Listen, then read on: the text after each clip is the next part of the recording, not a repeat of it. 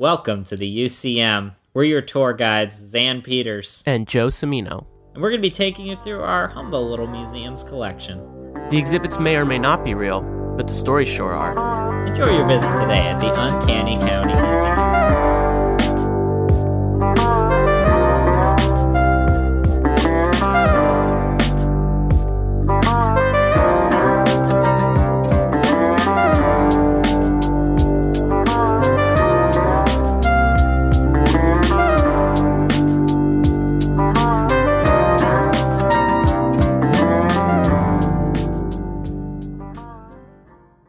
When was the last time you were in New York? Like the city? New York City or New York State? Well, the city. Of course. Okay. Which everyone around here refers to as the city, like we're in a high fantasy novel. The capital. Which it's not even the capital. It's so Albany. Funny. It's yeah, I know, right? Which I think is kind of ironic, but oh man, that is I'm never gonna not think of it that way. See, for me, it's the Northeast is just like that. I've never been anywhere with hamlets and boroughs before. That is kind of wild. You are quite literally in a fantasy genre. It's like Final Fantasy up there. I think the last time I was in the city, I want to say, gosh, I guess it was, well, technically 2020 because I was in the airport, but last time I was actually visiting 2019. Right. Yeah, that was the last time. How about you? I know, it was a while ago. Yeah. I was supposed to go, but then things just got kind of complicated, so I will eventually make my way back up to New York City. Yeah, I went down there for the holidays nice. to see my family. You know what? I was walking there. Okay, did you tell everybody that too? Did you make it very clear that you are, in fact, walking here? I am walking here. And you know what? As we strolled through Times Square and 30 Rock for some reason, because my mom really wanted to see it, and it's like, you grew up here. Like, Don't you know you don't do this? Right. Oh, boy. And it's like, you walk through Times Square, you're like, well, it is the worst place, but it's the worst place in the greatest city on earth, you know? Interesting philosophy. I still just hate it, but I get what you mean. Yeah, no, my entire bit the entire time was being overly positive about New York. like, wow, there's just trash everywhere, and it's awful, but hey, Yeah, hey, anything's possible here. This is where dreams come true. This is the place where I can get a sandwich at a bodega and also get yelled at. So much fun. At the same time, it is a fun city. I will say, there's the rivalry around me where it's like Philly or New York, and like Philly is of course cheaper and more low key, but also just crazy now. And New York is expensive as anything, and also crazy, just a different type. But I don't know. Maybe it's been a while since I've been there, so the vibe may have shifted drastically. But I always just liked it better. I found it bigger. Because, like, everybody would always be like, oh, well, Philly's more low-key. And I'm like, Philly is absolutely not more low-key. It is incredibly crazy all of the time. And I feel like New York, it's bigger that I can just go to, like, not Times Square and to, like, Chelsea or into, Lower East Side or wherever, and just kind of go do my own thing. Well, it's like that whole, like, really post-90s. Like, what's the complaint about New York is, like, just that it's too safe. I guess is like the old timer take, kind of. Yeah. And I mean, I get that to some extent. Like, not that I want it to be safe? just rife with murder again. Right. Yeah. The way it belongs. But hey, that's when all the good art was being made. There might be something to it, I guess. Yeah, you got to keep those New Yorkers on edge. We need, our artists to be on edge as they go in and out of their Dakota flats, Oh my God. Sure. Why not? Right. Yeah, we need, just, I don't know what, now with the population boom, I don't know what you need, like, per capita Sons of Sam. Yeah. Just keep them a little on edge. A little bit. And then they get to be the center of art and culture again. Exactly. Now it's all just kind of homogenous in an echo chamber, but maybe that edge will do a little something. Right. Make it more interesting. I mean, that's the thing, ultimately, is like there's cool stuff going on, but anywhere where there's like a plaque, it's like, the moment's passed, hasn't it? Yeah, exactly. Yeah. Mm-hmm. But anyways, as two people that aren't really experts on New York, but have an affinity for it and its history, actually, our tour today. Welcome, by the way, to the Uncanny County Museum. And welcome to 2023. Yes. The year, the greatest year yet. The year dreams are made of. Interesting. Didn't think we were gonna quote Hilary Duff, but that's fine. What a way to start out. Yes. But thinking of New York, we think center of arts and culture on the east coast of the United States. We think New Year's, it's where the new year begins, right? We get it first. Well, whatever that like one island in Maine is gets, I guess, technically gets it first, right? Yeah, but nobody. It's like just a few fishermen and lobsters out there, I guess, right? I guess so. Isn't that just the entire part of Maine, right? I'm not being presumptuous or anything. Right. Okay. I mean, there might be some hipsters in Kennebunk or something. Sure. Makes sense. Yeah. But anyways, today's story actually does have a little bit of that old-timey Philly and New York rivalry. It's a topic that I thought would be great to kick off the new year with. And this is the story of Benjamin Waterhouse Hawkins. Really one of the premier figures in paleo art.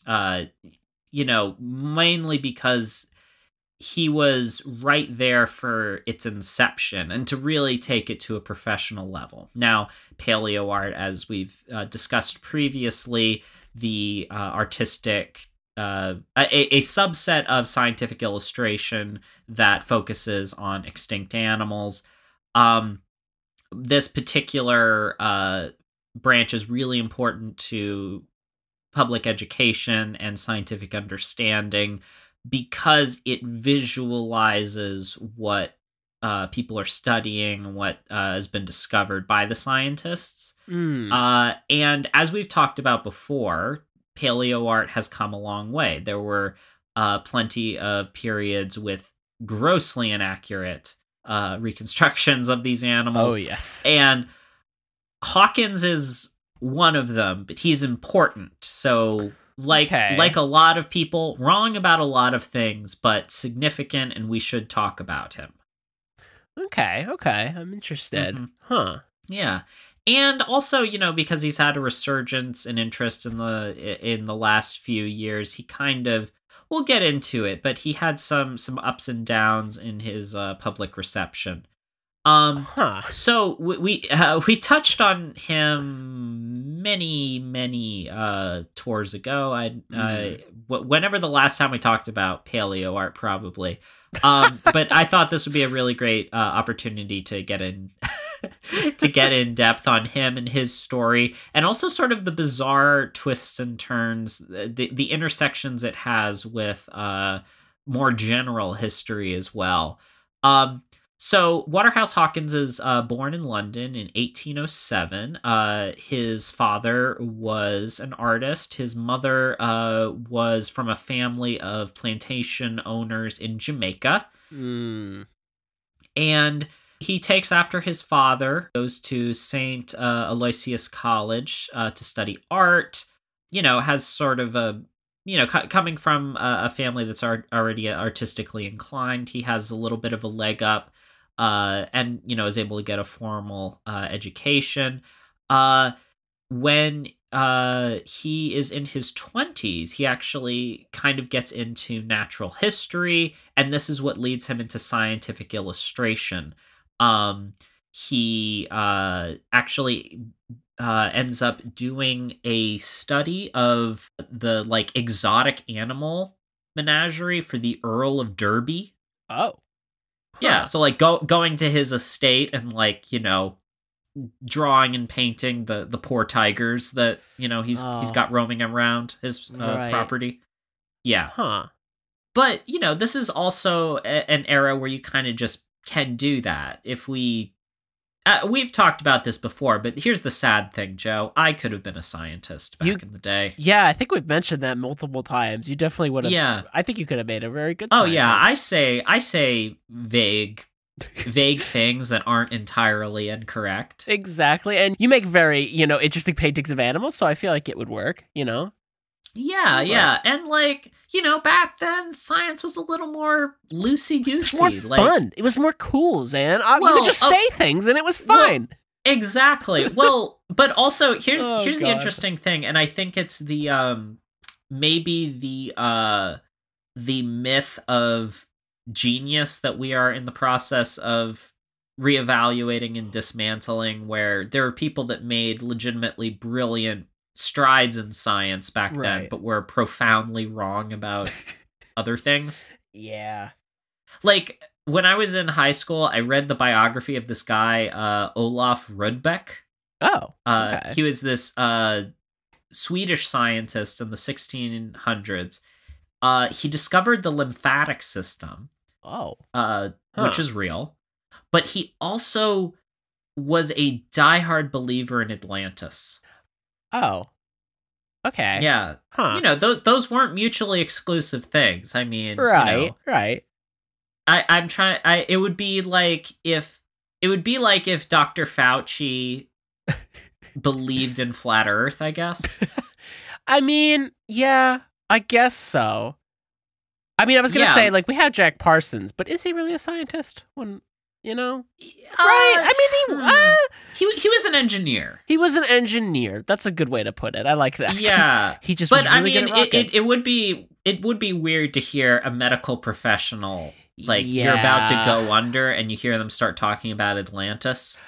That would be not great. I would probably switch doctors. I mean, I think people do that though. Yeah. My dad's an anesthesiologist. He says they like to say things to people, like funny things that they won't remember. Oh my god! Okay. Like as they're about to fall asleep. Really? Yeah. Oh. Okay. I mean, huh? Yeah. Huh? Yeah. Well, I'm sure that'll never come up again as a. You heard it here first, I guess. Yeah, so, I don't know. Who knows if you're... What? Check on your anesthesiologist. Yeah, I guess. What are they telling you? Right.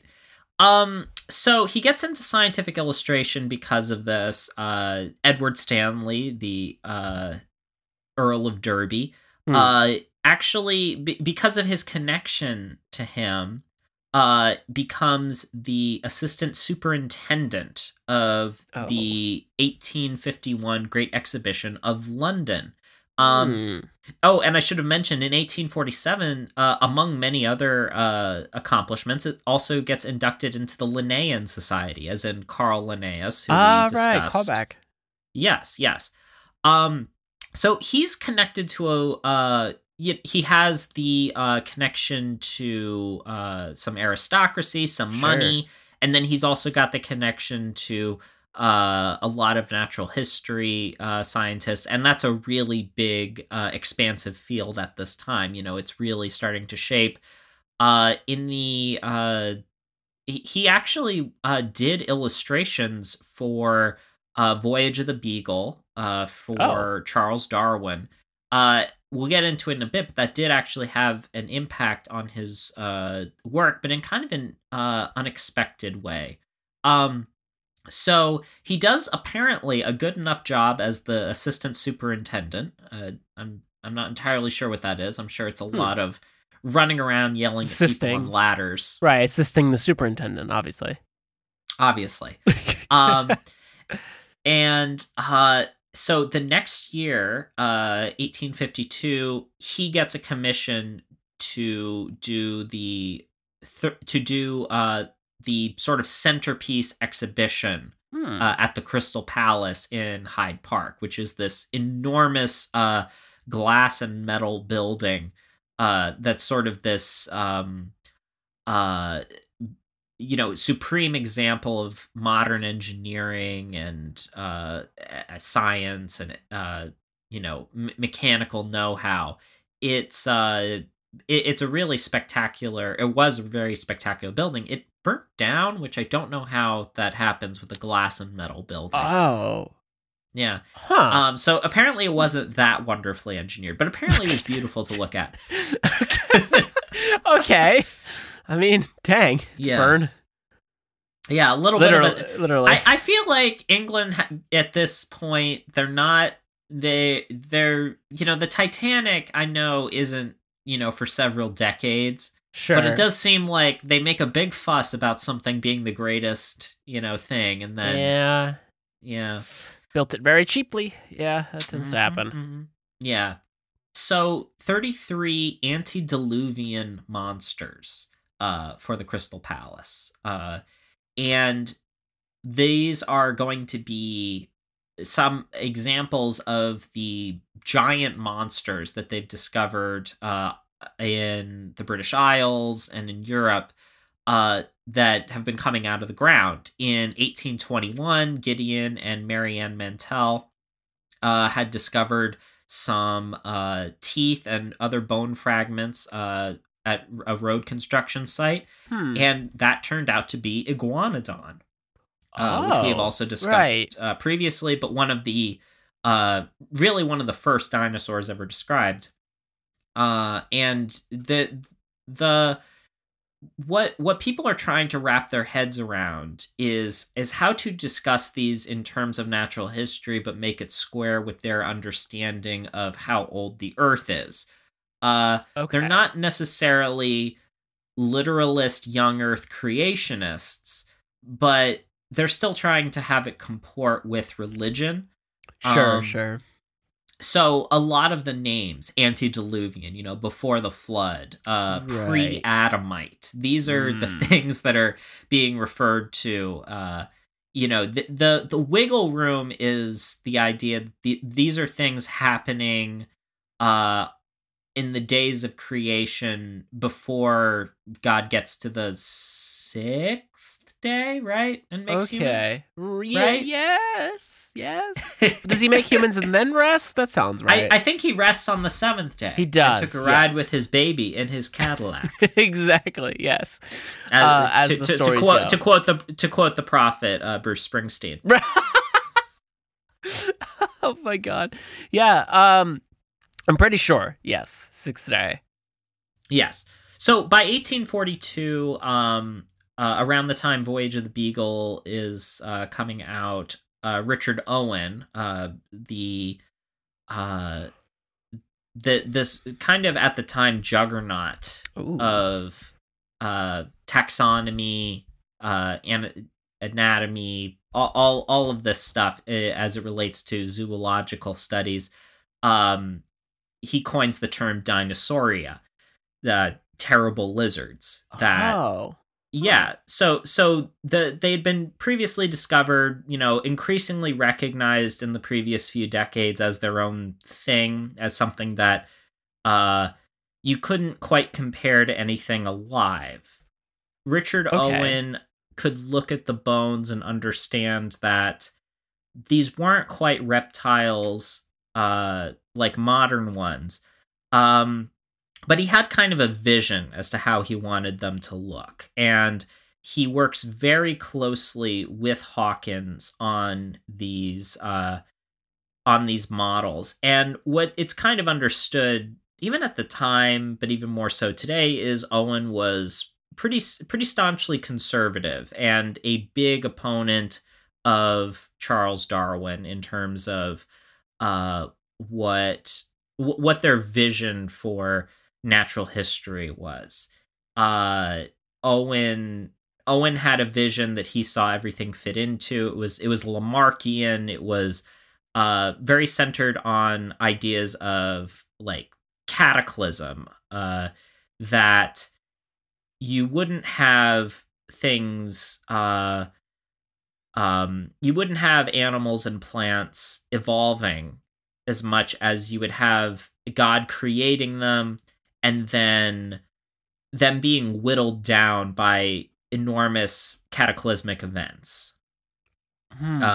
So that, and this was an idea that even like Cuvier, the famous French scientist, had also proposed, like this idea that all the animals would have been created, and then as cataclysms occurred, they just sort of went locally extinct, and maybe you could find them somewhere else on Earth. And this kind of made sense in Europe, where like a lot of their wildlife has been obliterated, but extinction's not really understood. So then they discover the New World, and they're like, oh look, there's still wolves and bison over here. Maybe if we go far enough in, we'll find mammoths. This was something even kind of like Thomas Jefferson was interested in, since he was also a fossil collector, kind of expected it. Like when Lewis and Clark went west, it wasn't beyond the realm of possibility that they were going to find giant sloths when they went into the American interior. I mean, I guess that kind of makes sense. Yeah, if you're thinking about it at the time. But that would be crazy if they did. I mean, it would. I mean, gosh, imagine Ohio, but with giant sloths. So typical Ohio, I guess. Wow. Midwest burn. Midwest burn. Oh, man. Yes. So Owen has his vision and his agenda, and actually ends up having quite a bit of sway over Hawkins and his depiction. So he insists that these animals be very mammal shaped, very stocky, four-limbed animals, even predatory animals like Megalosaurus and Iguanodon. He wants them to be kind of like just these very stocky animals that sort of fit this idea of these big lumbering creatures that God would have wiped away to make room for his more perfect creations. Yikes! Yeah. Yes, but the models themselves, once Hawkins is able to get to work, are really incredible. Nothing had really been done with this material, with this type of subject matter before. He starts with 1/6 and 1/12 scale models, and then works up from there. He says that these life-size models, and I have seen them in person in a Hyde Park in London, because even though the Crystal Palace is no longer there, these models are still there, and they are enormous. They are really wonderful to look at. But they took 30 tons of clay, iron columns in each leg, 38 casks of cement, 90 casks of broken stone, 100 feet of iron hooping, 20 feet of cube-inch bar. And this would have been what went into building one of these animals. Jeez. Yeah. And so for some of them, he has more things to look at. Iguanodon had a good bit of material.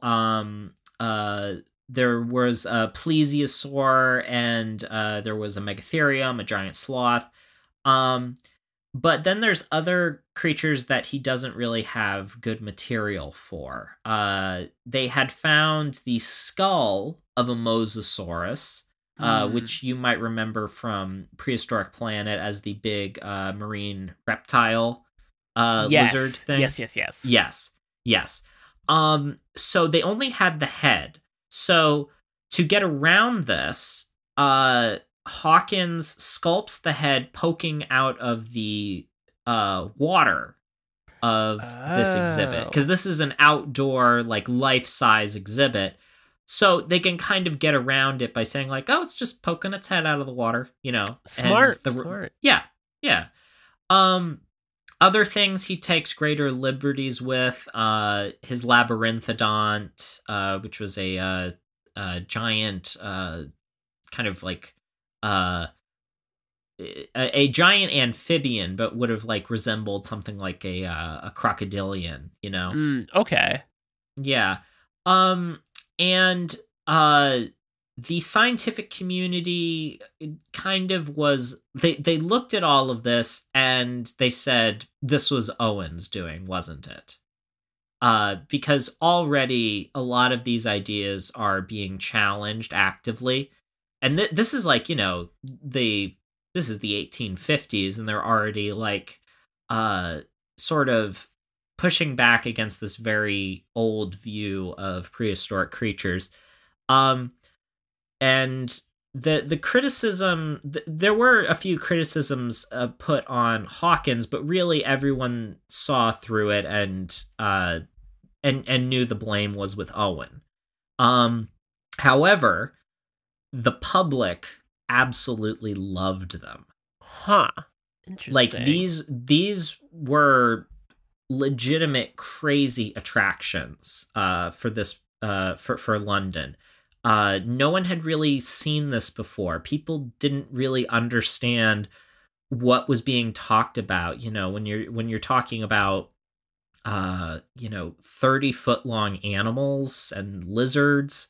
Right. No one had a frame of reference for what it would be like, to encounter these. So, imagine for the first time getting to go. And when it opens in 1854, Queen Victoria's at the opening ceremony. Oh, wow.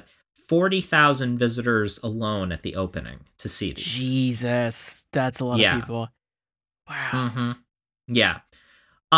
So this is an enormous success. And like all artists, right after a big success, he goes off to do freelance for a few years. Okay.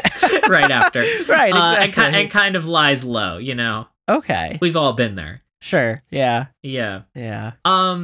So, but, still doing, illustrations and things. In 1868, however, he gets a call from New York City. New York City. Fun. Mm-hmm. Very fun. Bada bing. I'm walking here. Yo, Benny Hawkins. Yeah. I should have mentioned he goes by Waterhouse Hawkins, even though his name is Benjamin Hawkins. His mother's maiden name is Waterhouse, so he just calls himself Waterhouse Hawkins. Power move, honestly. Much cooler name. Mm-hmm. Yeah. Waterhouse is a powerhouse. Ooh, nice. Well, also, maybe back then, too, they had another, like, Benjamin Hawkins who was also an artist or someone else on, Twitter. Oh, yeah. So then he had to go by Waterhouse Hawkins to make sure he had the @ sign there and he could, verify himself. Right. Exactly. We never think about the poor people with generic names that then suddenly another person with that name gets famous, Yeah. Like, God, there had to be so many Will Smiths, right? Oh, yes. Will Smith's Will Smith, Oh, yeah. I mean, it's a running joke at this point, but the Ben Shapiro being such a common name that it's like, no. No, not that one. Not him. Yeah. Yeah. But anyways, so in 1868, gets a call on the telegram or whatever. The old phone. We're talking about dinosaurs, not communications technology. Sure, yeah. Mm-hmm. Ring for you, Mr. H. His secretary probably said. Probably, maybe, allegedly. And New York City wants its own Paleozoic museum. Ooh. Yes. Okay. So the popularity of dinosaurs and everything has, even spread into America. And actually, the first dinosaurs are being discovered in the Americas. Perfect timing. Actually, Joe, you'll be excited to hear, in New Jersey. New Jersey. Oh, look at that. Very fun. Mm. Which one? Well, they find Hadrosaurus. Okay. Yeah, so the duck-billed dinosaur. Right. Here's the issue, though. They hadn't found the skull yet. Okay. Yeah. the very iconic part of that dinosaur. Yeah. So what happens is he goes to New York and they're like, we're not sure. It's New York. We're not really an influential center of arts and culture. You know where you need to go to get the scientific know-how, the intellectual center of our country. Oh, no. You need to go to Philadelphia. Yes. Oh, man. Yes. So he ends up going to Philly. Amazing. To bring on Joseph Leidy, who actually is a pretty famous curator in his own right. But he has the hadrosaur skeleton. And he encourages Hawkins to build him an entire recreation of the skeleton, which had never been done before. And this was a really big deal. Like we take it for granted without, even if they're casts, we have a vision in our heads of going into a museum now and seeing a mounted dinosaur skeleton. And even if science changes with skin and scales and feathers and colors, we know generally about the shapes of dinosaurs. But what Leidy and Hawkins kind of figure out is people need to see what the skeleton looks like articulated, because the only times that people might have encountered these fossils were like as illustrations, or maybe as curiosities in museums, but they were always isolated elements. It was always like, here's a fragment of the jaw, here's a tooth, here's a femur. Nobody was putting it together like that. These are animals shaped so differently than anything alive today, right? Right. Mm-hmm. So Hawkins does it. He, has to take some creative liberties. He sort of guesses that Hadrosaurus' skeleton will be like another giant iguana head. So he does that, and puts it up at the Academy of Natural Sciences, and again, huge smashing hit. Gotcha. In 1869, 100,000 people come to see it. Whoa. Yes. Oh my God. And what's so crazy about this is the Academy of Natural Sciences, up until that point, they had never charged admission before. So people were coming in for free, and the Academy actually had to put in a bunch of administrative complaints because they never had to handle that volume of people before coming to see it. And this was actually the first time after this they had to start charging admission to limit how many people would come in at once. That's crazy. Like, according to one memo, it stirred up so much dust that people couldn't see the other exhibits. What? Yeah. Like the dust was getting kicked up and settling on all the other exhibits. Oh God, that's awful. Jeez. Yeah. Yes. So with this other huge success, Hawkins goes back to New York to begin building his dinosaurs for the Paleozoic Museum that's going to be in New York. And he's now got 2 smash hits under his belt, and a lot of endorsements and everything. He's got 2 leading paleontologists that he's worked with. He's the guy. He is the paleo artist.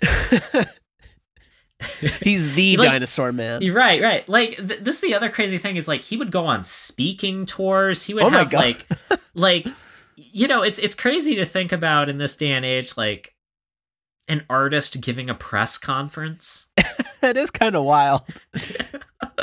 like you see those things of the Beatles giving press conferences and stuff, and it's like, was this a thing we used to do?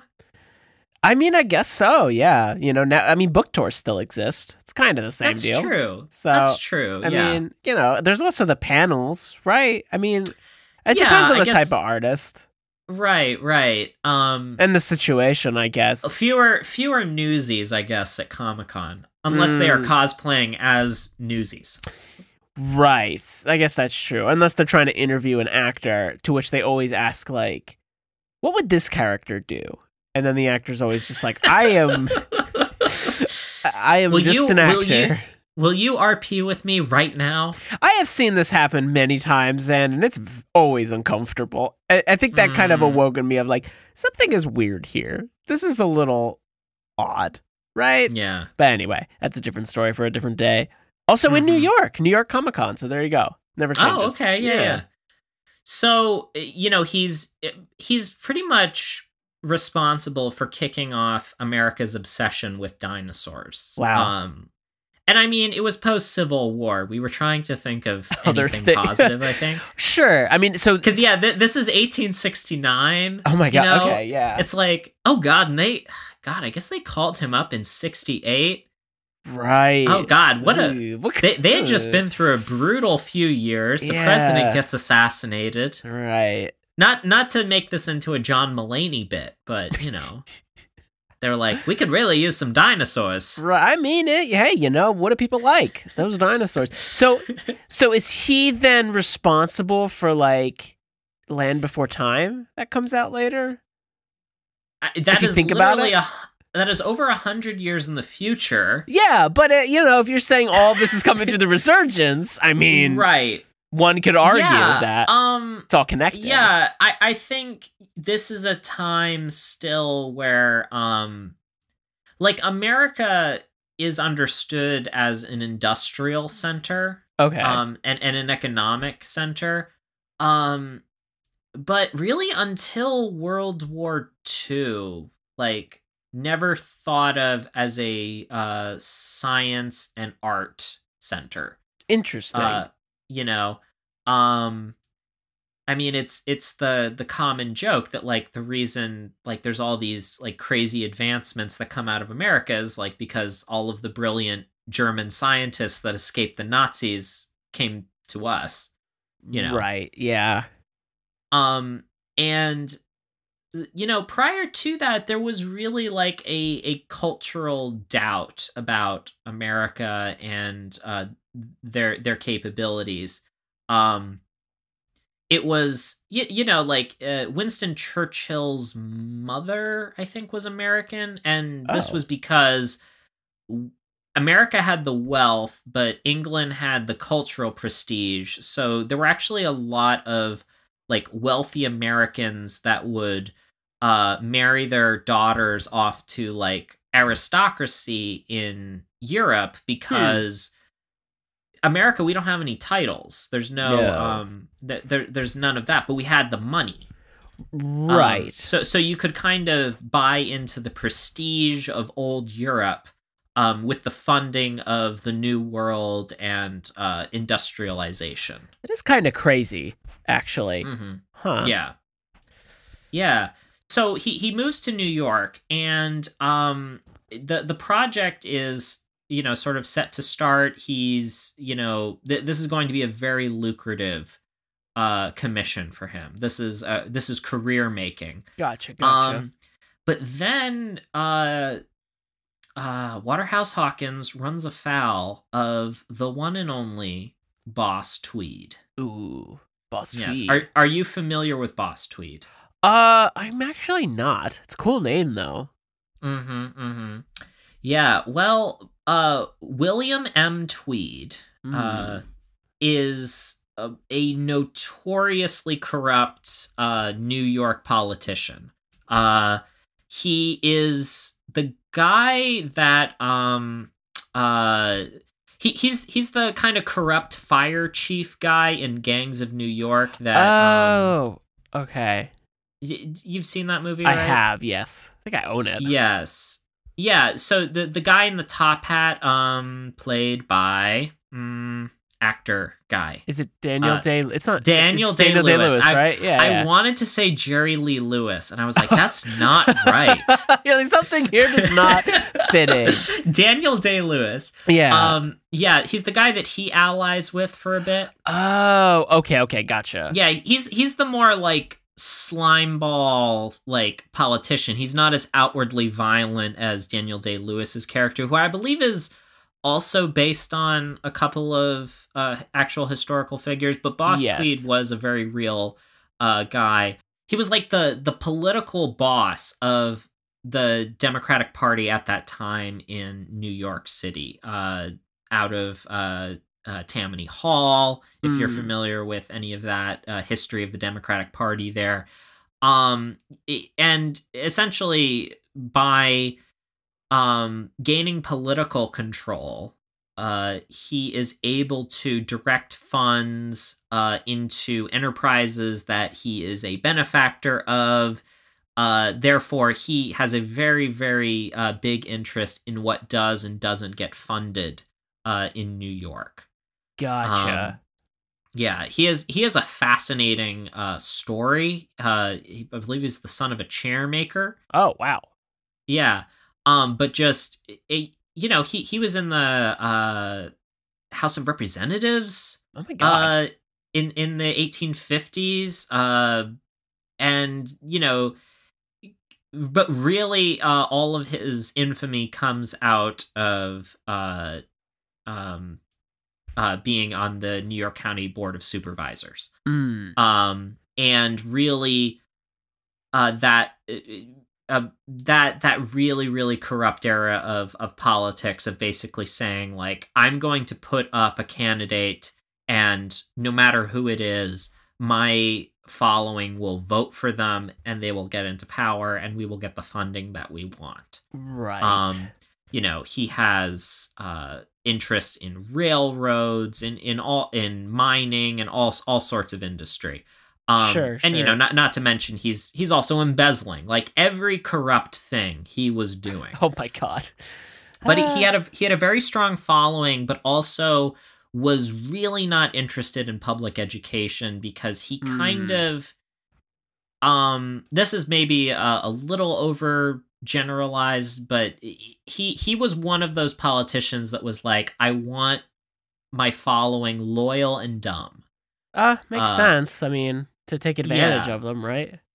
Certainly, yeah. And this is also a time, he is involved in, like, all of the unrest of the newly arriving Irish immigrants in New York, just trying to get them to sign up for, enlistment, but also to vote for him, and all of this stuff.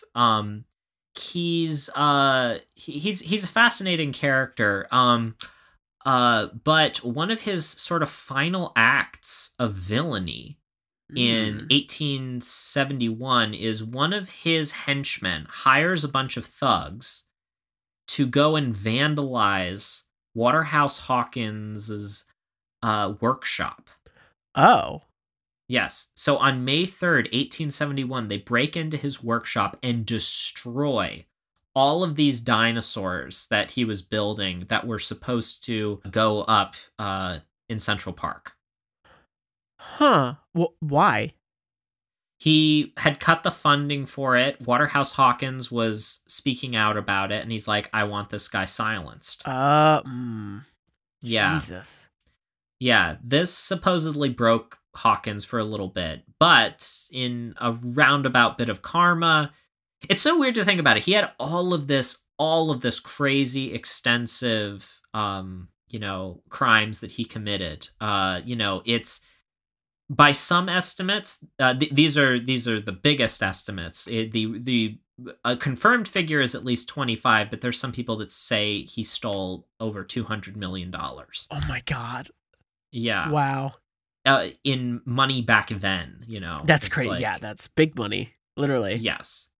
So, oh, I'm sorry. That actually might be modern Still a lot of money. That might be a lot of money. That might be a modern figure. I don't even know if there were $200 million in circulation back then. Right. I'm gonna have to double check that at some point. Okay. Either way, a lot of money. Yeah, exactly. A lot of money. Yeah, even today, a lot of money. Yes. So one of the final acts is this 1871 vandalism, and then 5 months later, he's arrested. Oh my God. Yeah. Wow. Yeah. So it's kind of sad because they never really got the project back on the ground after that. Yeah. So we were robbed of these dinosaurs that we could have had in New York. Yeah. This could have been another. Especially back then, like, imagine like the cultural touchstone of this being in New York City. I feel like this would have been huge. Oh yeah, no, this probably would have been, in the same way that, once you've been to the AMNH, like, you compare so many other natural history museums to that place. You can only imagine what they could have built this into. Yeah. And sort of, so the legend goes, is that the pieces were scattered in Central Park, and there may still be pieces buried there to this day. Oh, treasure hunt. Yes. So Hawkins kind of is able to move on from this, and basically goes on a lecture tour of America, where he apparently is a very compelling speaker. Because that was a thing that you could make a decent living at, doing lecture tours. A lot of times that's what, like,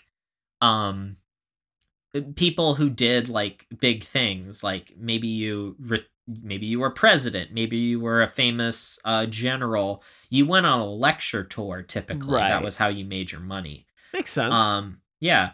So he still has his credentials and things, but he's still really obsessed with a few ideas that he got from Charles Darwin. And one of them is, and again, it's sort of a misreading of Darwin, is that the past had to have violent competition in it. Right. That these were savage creatures at the dawn of time. Like, that the earth was not fully ready for humanity yet. And while he still was in the camp, very staunchly anti-Darwinian evolution, he still had that hold over him from Owen. He still was captivated by that idea of this savage history of the planet Earth. And so in 1875, he gets commissioned for some enormous murals for the Elizabeth Marsh Museum of Geology and Archaeology at the College of... Look at that, TCNJ. Yes. Which we now call Princeton. Oh, well, never mind. Yep. Yeah, not that one. Not that college of New Jersey. It's the College of New Jersey. I'm assuming there is currently the College of New Jersey. Yeah, I'm pretty sure, unless that's changed in the last 5 years. But yeah, TCNJ, the College of New Jersey. Right, that's why when you said it, I was like, "Wow, didn't expect that out of that school." And then no, it's I forgot we have a Ivy League school right here, and I've passed through it sometimes to go visit friends.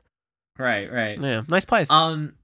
Yeah. So this is his chance to finally kind of make his mark, do the full scope of his vision. And for these murals, he really pulled out everything he had as an artist to get across his vision of the past. This is the vision that I think solidified for Americans for a very long time of dinosaurs battling it out. Now there's a bit more of an understanding of bipedalism in dinosaurs. But he shows he uses light effects and atmosphere that the audience would have been familiar with to get across this idea of the earth being born and the earth being shaped. The dawn of time is literally a painting of mourning over this primordial landscape.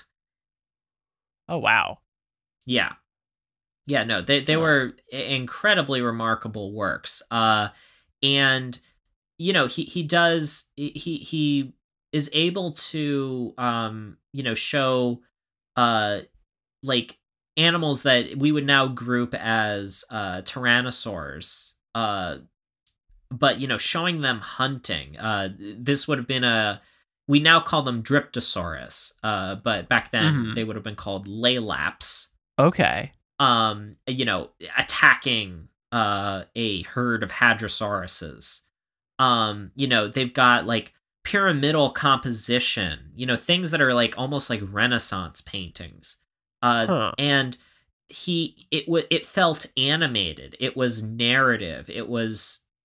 It communicated science and discovery, and sort of wonder at the prehistoric world through grand history painting in a way that just hadn't been done before. There had been illustrations. No one had ever attempted like an altarpiece of natural history.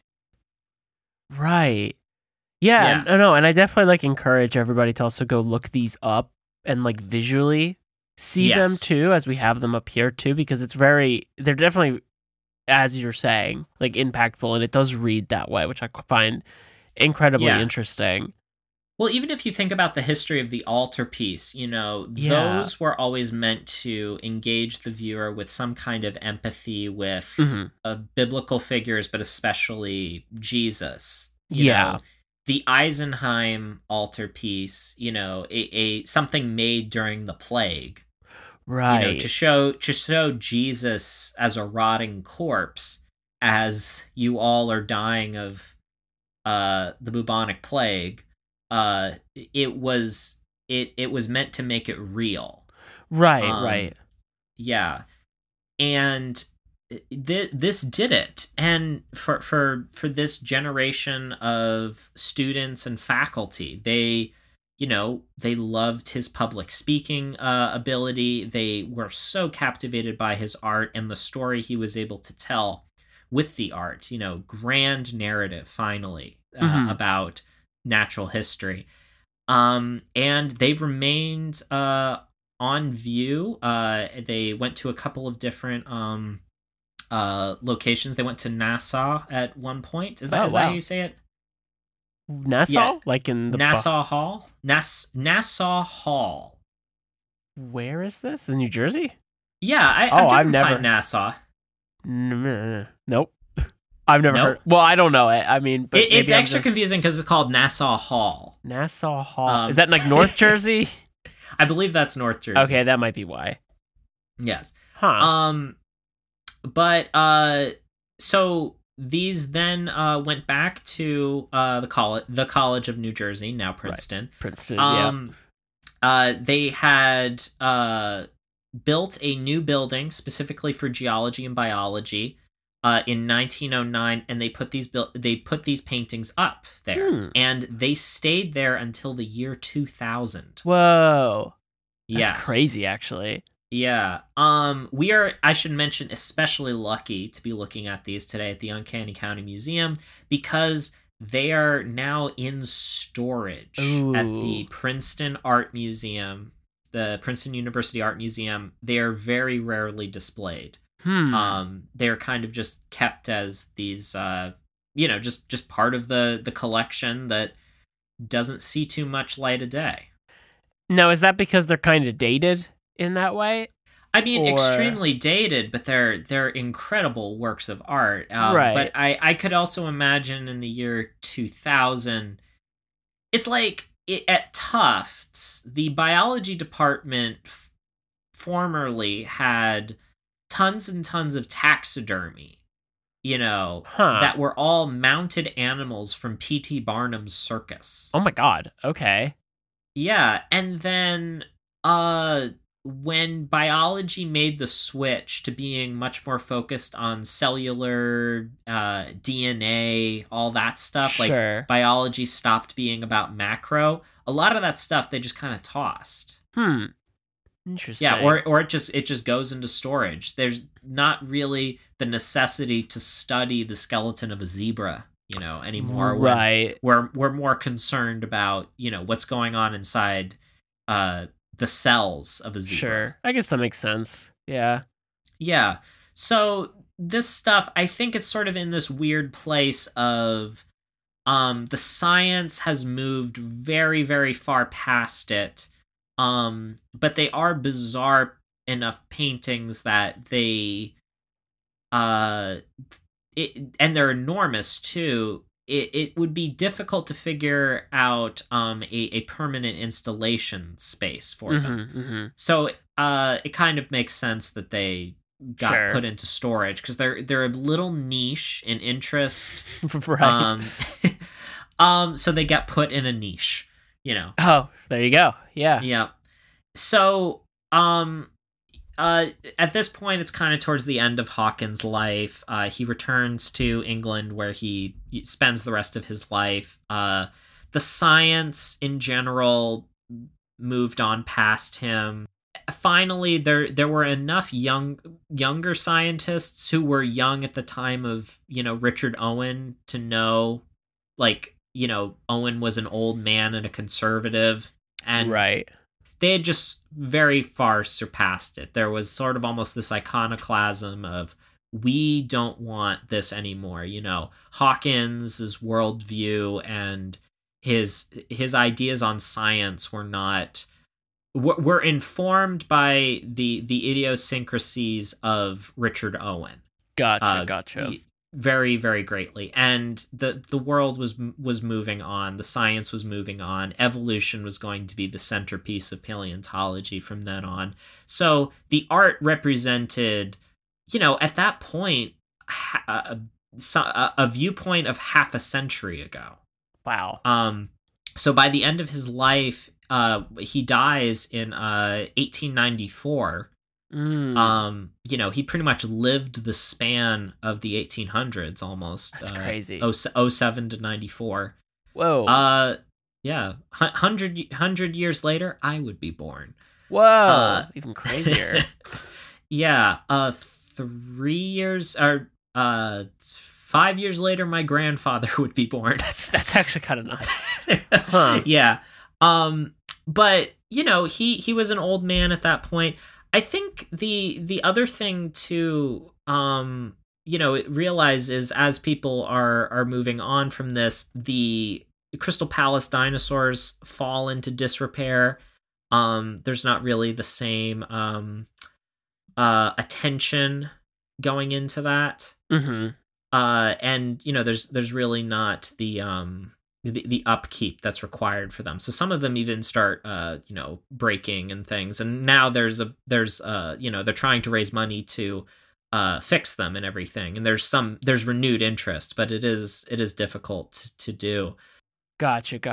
The one thing that I wonder about with him is, could we compare this at all to artists now that really, really hitch their wagon to an ideology or a science that they are certainly adjacent to? I mean, Hawkins, was a member of the Linnaean Society. He had studied this stuff, but I do wonder if his artistic ability was carrying the weight of his success more than his abilities as a naturalist. And was he just one of these guys that, we think of now that, will have a big exhibition on, big data, algorithms, buzzwords, science? Sure. I study neuroscience, but I also am interested in metaphysics and right, and quantum mechanics. The things that we kind of roll our eyes at now, where it's dude, you're an artist, it's not a stay in your lane type of thing. It's, I wonder if you are overstating your grasp of the subject matter for the sake of trying to bolster your artistic value. Yeah. I don't know, could you see, that type of person existing 100 years ago?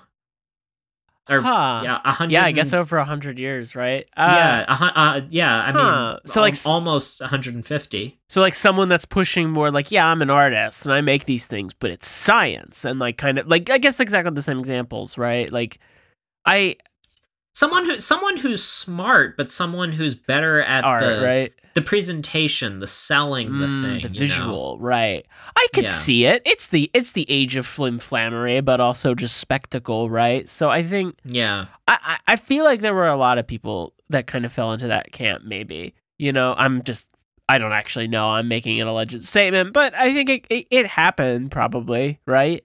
Like the idea of like trying to be more interested in the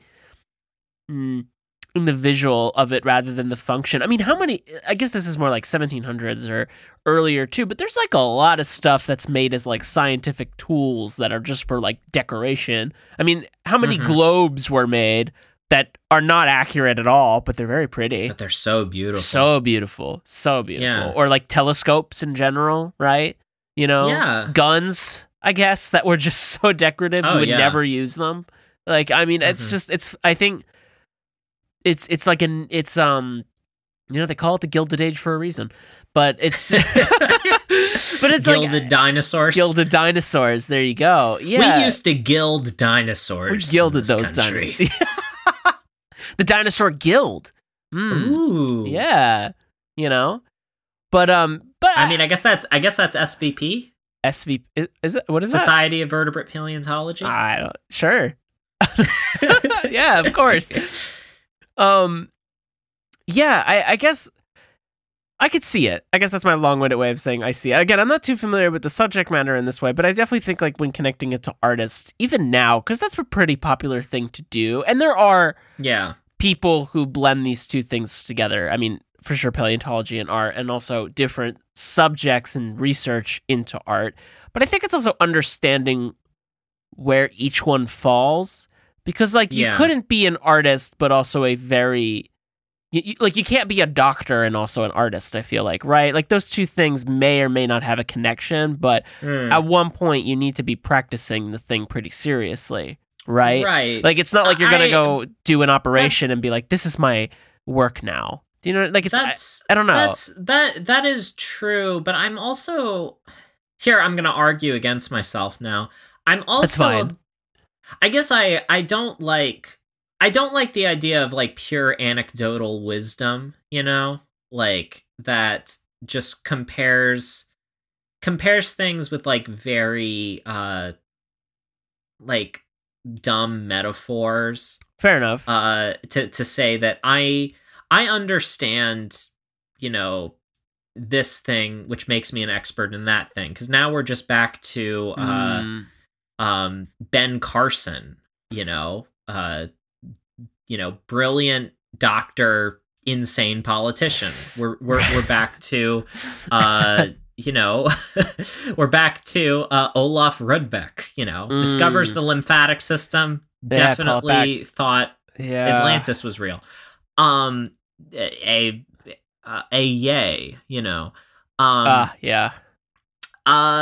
People, I think there's a road people can go down believing that their talent in one thing makes them good at another thing. It's very farm wisdom, kind of thing. Farm wisdom. Like people, like when you have something in a movie where a farmer says something, like, that's the thing about a fence. You're never done building the fence. And you're like, wow, that's so true about life. Yeah, exactly. Thank you with this farm wisdom. Yes. True, though. And, like, I think there's some truth to having a discipline in one thing gives you a philosophical perspective that, for sure, that honestly sometimes can even outlast what your primary work is. That you can read Darwin and Freud and all of these early titans of science, Einstein, all of these people that had incredible disciplinary practices that were sometimes wrong about things because just the science was not developed enough yet, but they had philosophies about the way the world worked that are sometimes still applicable to this day. That they gain some larger worldview by introspecting on their field of study. And there's something to that. But I think we've come really far to the point where we're like, you invented this kind of lid for a water bottle. Here's a ton of money. You run a startup now, and you are in charge of all of these people and all this money, and whoops, you messed it up because all you did was invent the lid to a water bottle, Right. Yeah. Interesting. Interesting perspective. Yeah. Mm-hmm. You invented, or you were part of a group of people that invented a way to make wireless transactions. Now we're going to put you in charge of a giant social media company. Money. Sorry, I had to go there. You have to go. I mean, that's quite literally a perfect example. And also make cars. Interesting. Electronic ones. Match made in heaven. But I think it is, I think you raise a solid point on those things too. And because I think it's important to recognize like multi-talents and cross-talents and things that communicate with each other. Because I don't love the idea of like, I don't like the stay in your lane philosophy of like, oh, you're a writer, just be a writer. Oh, you're a photographer, just be a photographer. And like, that's all it, and you can't have input in anything. I have been at a dinner table where you were told to stay out of painting because you were an illustrator in undergrad. I still have PTSD from this. Oh my god! But yeah, like it's that mentality, like of oh god. I mean, because I think, and again, this goes both ways, just like I was talking about earlier, right? And like flip flop on my own opinions, but I do think that like you shouldn't.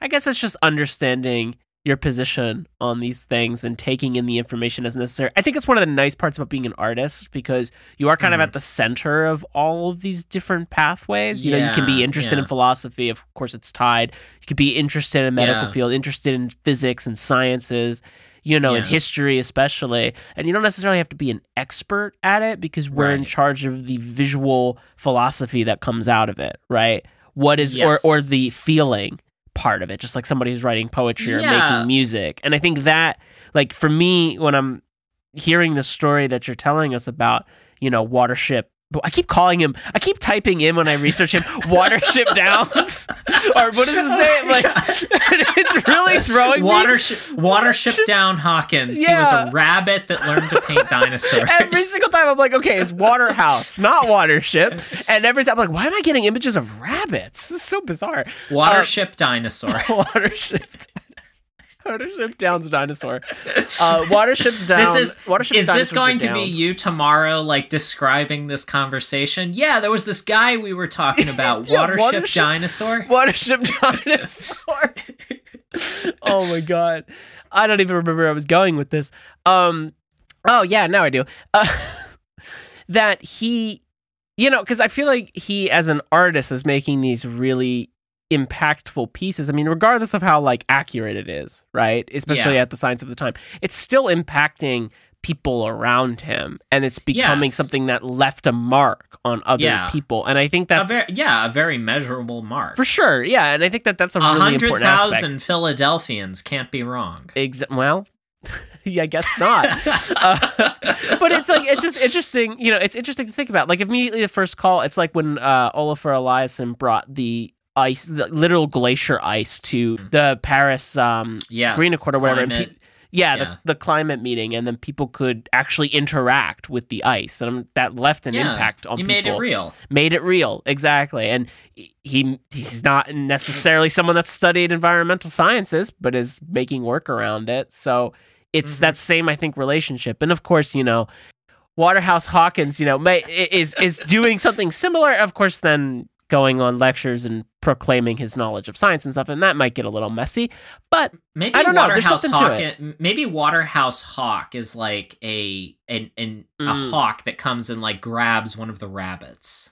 Oh, maybe. Sorry, I'm still trying to figure out. I don't know. Because Watership Down is also very English. Yeah. It's like, I don't know why, because it's in my mind of like, yes, his name is Benjamin Waterhouse. But like Benjamin Waterhouse Hawkins. He does sound like a Winnie the Pooh character. He does. His name. But then for me, it's like, oh, he's Waterhouse Downs. No, he's Watership Hawkins. Wait, no. And I can't figure it out.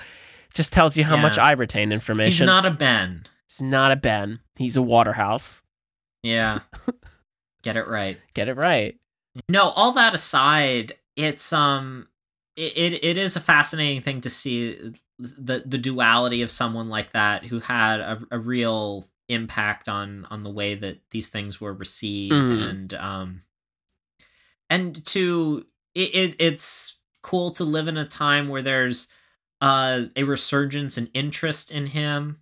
But if there's one thing that we should remember Benjamin Waterhouse Hawkins for, especially at the start of a year like this, is to remember possibly the coolest New Year's Eve party of all time in 1853, where he invited all of the founding fathers of paleontology to have dinner in the back of one of the unfinished iguanodons.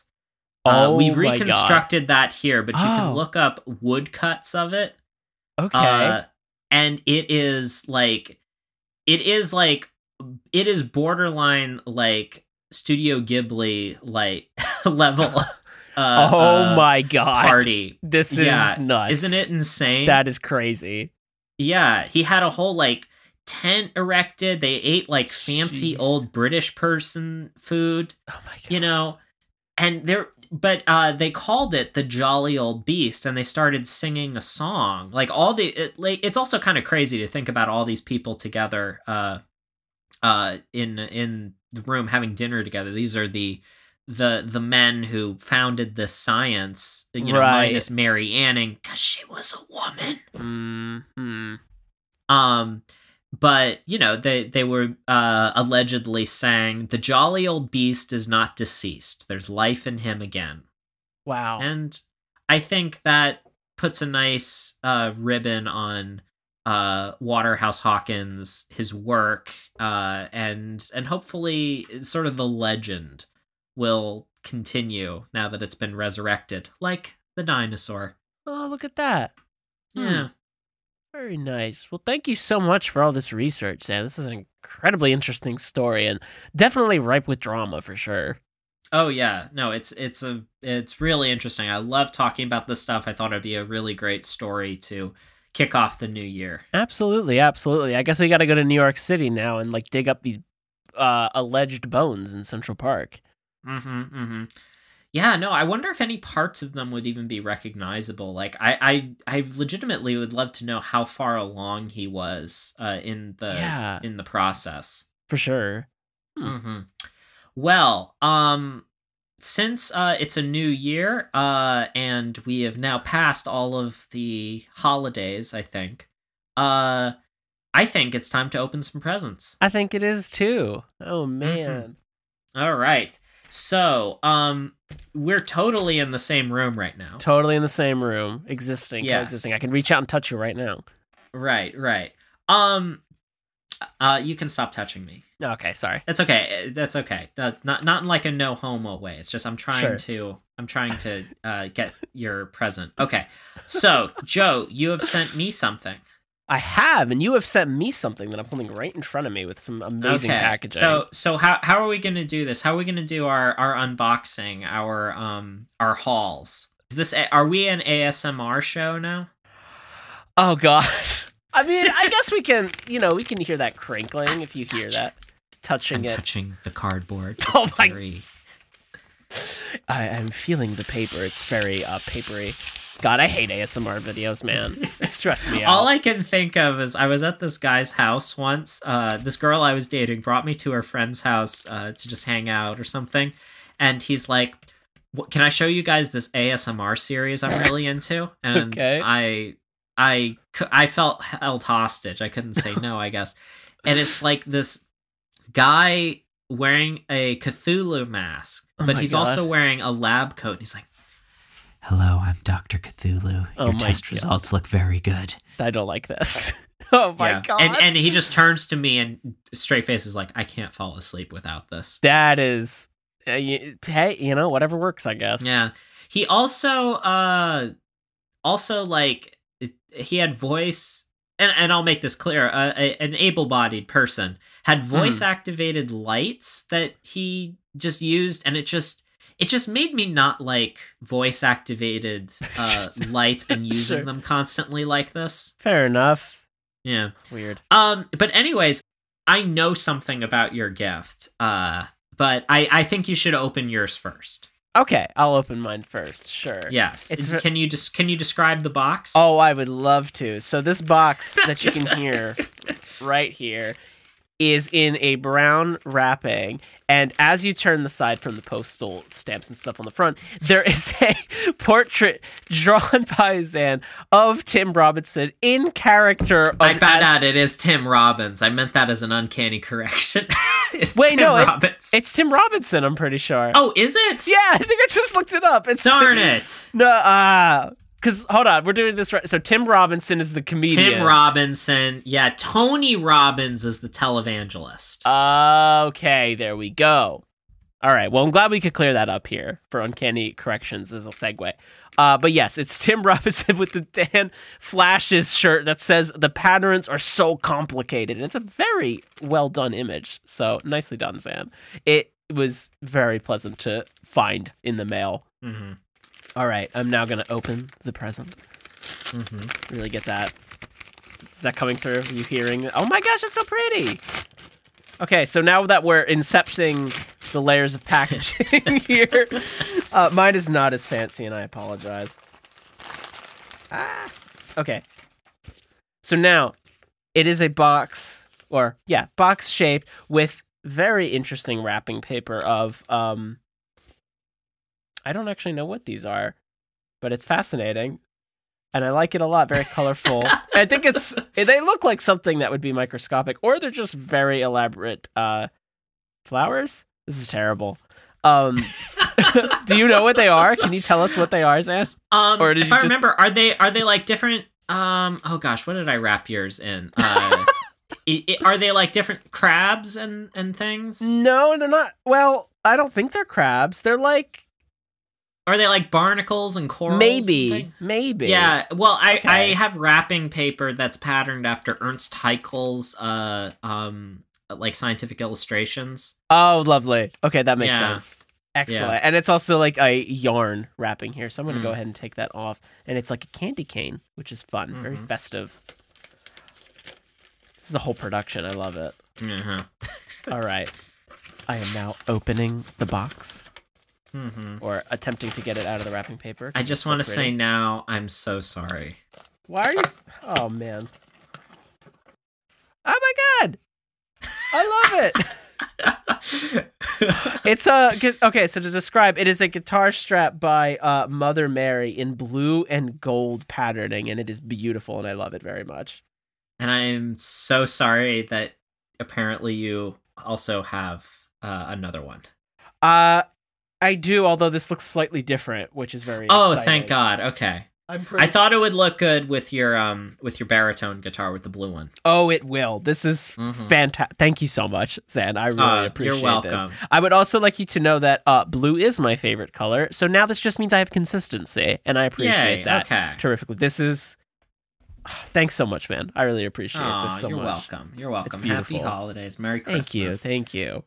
All right, so now I have mine. All right, let's see here. We've got a cardboard box or envelope thing. Yes, it's nothing too fancy. It's all good. You always wrapped by Bezos himself. Yes. Oh, what do we have here? We have a book. It is a book. Emerson's Nature and the Artists. Mm-hmm. Ho ho ho. Yeah. Oh, this is very cool. Yeah, it's by Tyler Green, is a really interesting art historian, and it has all types of information on landscapes and such, and I think you'll get a kick out of it. It's very fascinating, actually. Yeah, no, it's looks like lots of material on no, I love commentary on landscape paintings and stuff. Yeah. This is very thoughtful. Thank you so much. Oh, no problem, man. Glad you like it. Oh, I appreciate it. Well, that was very fun. Shall we move on to the real treat, Stick It or Ticket? Sure. Okay, on my last day of class, or actually review boards, I saw a car parked that had a bunch of dog stickers on the back of it, but the most notable one was "Dogs up in this bitch." Okay, interesting. That evokes a lot. I wonder what kind of dog. Who are the dogs? The dogs are driving the car. The dogs are clearly driving the car. Interesting. Okay, that's pretty good. I like that. Okay, so I also have a dog-related one that I saw, which was towards like my last few days of work, and it was a bumper sticker on the back of a car that said "Dog Grandma." and I just kind of kept thinking about it as I saw it, because I was like, is the person driving the car a grandma to a dog, or is the dog driving the car and is a grandma? I was very confused. Does their kid just have a dog? That's what I'm thinking, maybe. And now that seems like you're really stretching it for your connection to this dog. I think it's just an indie band. Oh, indie band Dog Grandma. Dog Grandma. Yeah, dude, are you not listening to Dog Grandma? I haven't been listening. I guess I have to check it out. Yeah, wait, Dog Grandma, and then the album Dogs Up in This Bitch. Oh, yeah. No, this is nice. It's coming together. Really great. Yeah, great discography. Absolutely. Speaking of discographies, what are you listening to, reading? What were things you particularly liked about stuff you got your hands on in the previous year? Oh, yeah. Oh, man. Okay. Well, I recently have just, because now it's 2023 and I'm catching up on albums from 2022, I just listened to Little Sim's newest album, No Thank You, which is very good, and I highly recommend everybody go listen to it. It's fantastic. I think for me, because 2022 was some of the best albums I've listened to in a while, at least for me, like just what I've heard, and I have some from 2021 as well I really enjoyed, but I think my favorites still stand as God Save the Animals by Alex G, Ants from Up There, Black Country New Road, which I know is sort of the answer, but it's just good. And I was one of those people that didn't like it that much in the beginning. Like I wasn't into it. And then I listened to the whole thing just straight through, and I think it might have changed me. So there's that. And also the Big Thief's new album as well, which is always the longest name possible. Dragon, Warm Mountain, I Believe in You. Dragon, New Warm Mountain, I Believe in You. Yeah. So still very good. I also want to add that Hugo by Loyal Carner is also a really good album. That might be one of my favorite albums of the year as well. I would definitely put it up there with those. So that's definitely been my top ones. I think I read like 24 books this year, which is still wild to me. It's the most I've read since high school. So definitely looking forward to starting the new year off with more of my reading list. But I think out of all of those, I definitely recommend reading Pachinko by Jinmi Lee, I believe, read that. And My Brilliant Friend, that entire series by Elena Ferrante is fabulous. I mean, these are not from 2022, but they're just such great reads. Also, I still think Normal People by Sally Rooney might be one of the better books I've read as well. That definitely stuck with me for a while. And Becky Chambers' books too, the Monk and Robot series, because one of them did come out in 2022, and I feel like that was also a really nice successor to the first story. So, I mean, for me, those are definitely the things that were circulating the most, and I think I would definitely recommend going out and seeing those, listening to those albums, reading those books, and how about you? What were some of Some of your most favorites. Some of my highlights. I mean, obviously, I think the Big Thief album might be my favorite. For sure. I just that album got me through that last semester. And then getting to see them live was amazing. I think as far as other albums that came out this year, I think ones that come to mind that I was particularly into, Teeth Marks by S.G. Goodman. Very, very good, kind of bordering on folk rock and blues, but has a lot of good modern alt country sensibility stuff. S.G. Goodman's a wonderful singer and songwriter, as cliche as that is, but I do really like that. I like that it's got I think she's got a little more grit to her than a lot of the people doing the alt country thing. In that similar vein, I would also say Can I Take My Hounds to Heaven by Tyler Childers. I'm a fan of his, and that album is, especially that he released 3 different versions of it, I'm just so fascinated by that. That's interesting. Huh. Yeah, he's got his normal band, a rock band, and then a hip hop remix of all the songs. Yeah. I'll also do a shout out as far as if we're on albums that came out this past year. 9 by Pond. I just discovered in the final days of nice of 2022, but I will say it counts as a 2022 album. Really good stuff. And if you kind of like a little dream pop, a little Pink Floyd influence, okay, you know, just good grooves. And then there's other artists and stuff, but that I've been listening to recently, but I think maybe I'll save those for next time. Okay, fair enough. Yeah. Great. Mm-hmm. Oh, I feel like this year I'm more caught up on old movies I never saw. Oh, nice.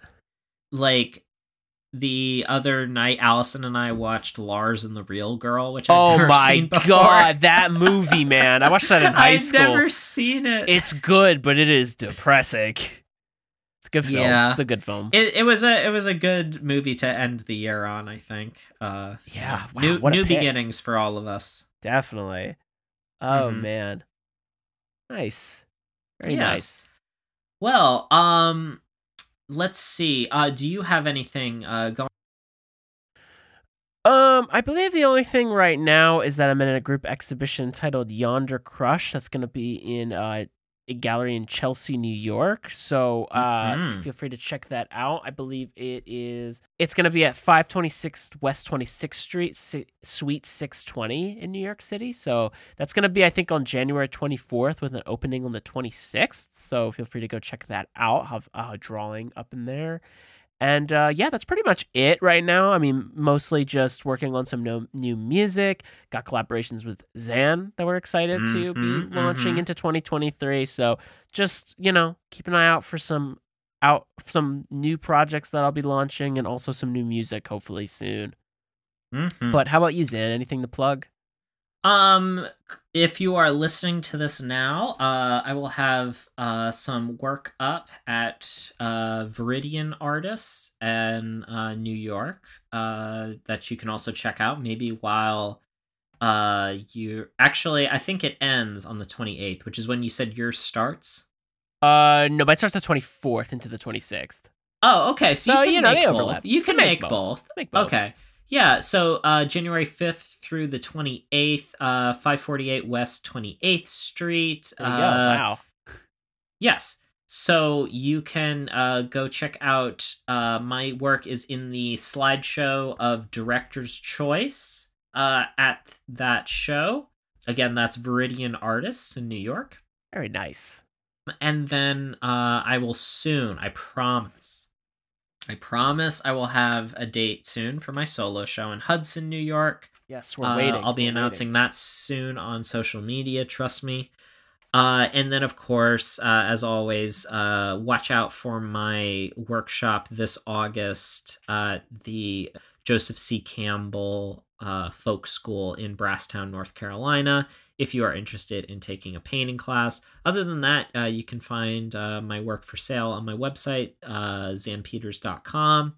Or if you can find me on Tumblr, just, be kind. Be kind. Mm-hmm. True. Yes. Nice. If you'd like to find the museum after hours, we are at Uncanny County Museum on Instagram. If you'd like to find me, I am at Xanosaurus on Instagram. And I'm at Josemino Art on Instagram. Give us a rating and review. Check out our Patreon if you can. We appreciate everyone that's been listening to us, and we've got a lot of really cool stuff lined up for the new year. So we will see you then.